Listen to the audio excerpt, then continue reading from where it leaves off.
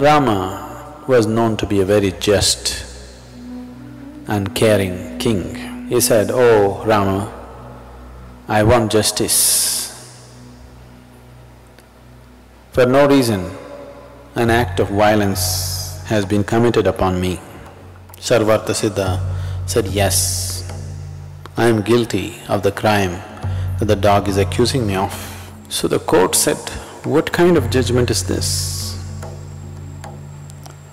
Is this a punishment? The man is too happy."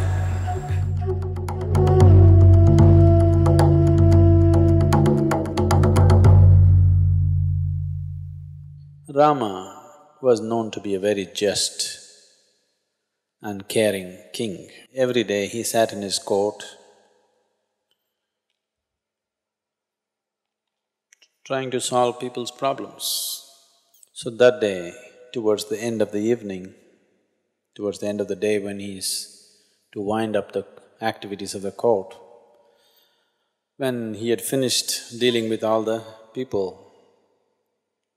he told his brother Lakshmana, who was deeply dedicated to Rama, to go out and see in the yard if there's anybody else waiting. Lakshmana went out, looked around, came back and said, "There's nobody else. We're done with today's business." Rama said, "Go and see, there may be somebody." It was a little unusual thing, he had just seen and come. Once again he says, "Go and see." So Lakshmana again went and looked around, there was nobody. He was just about to come in. Then he noticed a dog which was sitting with a very sad face, and it had a wound on its head. Then he looked at the dog and asked the dog, "Are you waiting for something?" The dog spoke and said, "Yes, I want justice from Rama." Then Lakshmana said, "Why don't you come in?" And he took him into the court. The dog came, bowed down to Rama and spoke.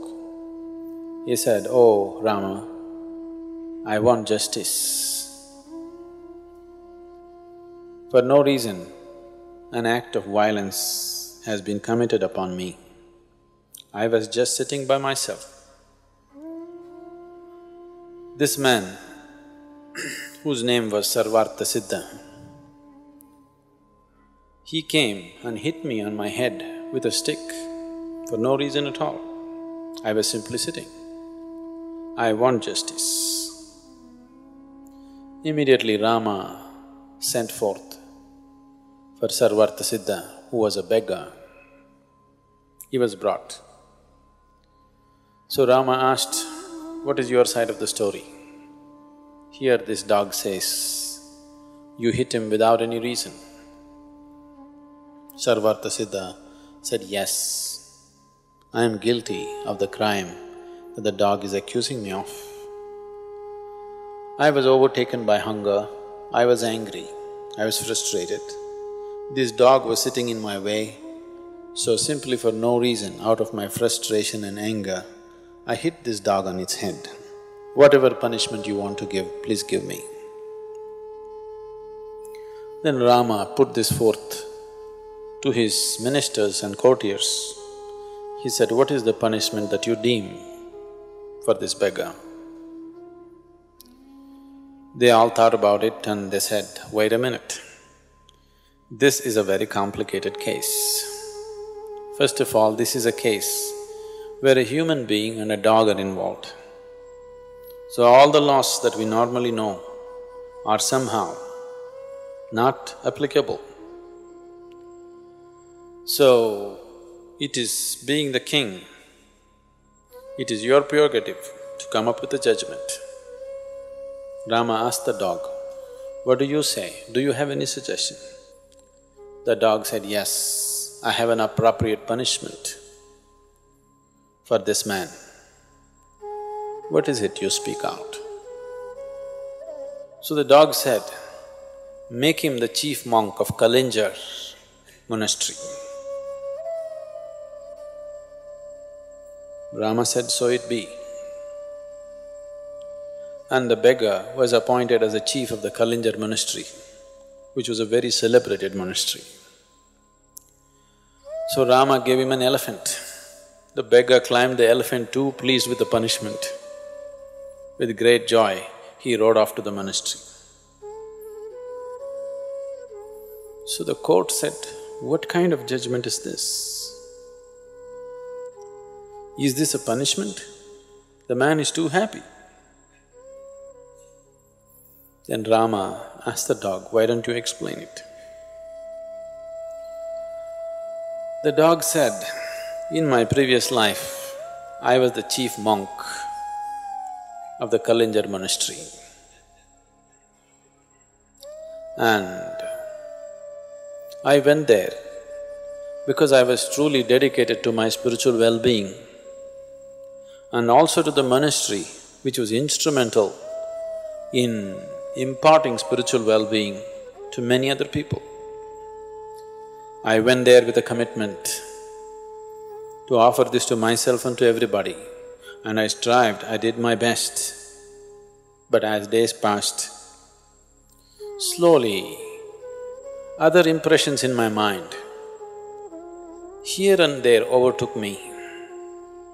Mostly I remained steadfast to my purpose, but here and there it overtook me. The name and fame that came along with the chief, being a chief monk, somewhere affected me. Many times my ego performed, not me. Many times I started enjoying the simple recognition by the people as to who I was. People started treating me like a holy man.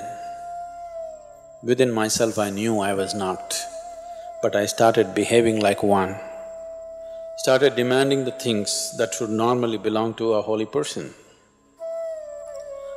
I did not commit myself to my total transformation, but started pretending like one, and anyway people supported me. Such things happened. And slowly, my commitment for my spiritual well-being and the people around me slowly receded. Many moments I tried to bring myself back, but the overwhelming recognition around me, somewhere I lost myself. And this Sarvartha Siddha, this beggar, has anger in him, has ego in him, is capable of frustration. So I know he will punish himself, as I did. So this is the best punishment for him. Let him be the chief monk of Kalinja monastery.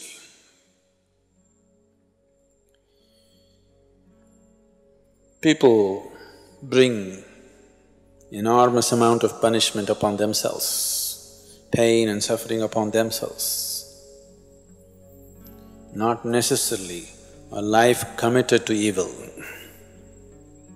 Life may be committed to spiritual well-being, life may be committed to many good things, but every day they choose and re-choose.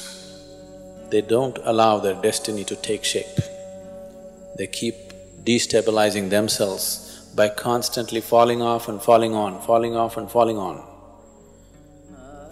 They will bring enormous trouble to themselves. Not because there's anything evil about them, simply because they don't allow life to form itself. It is like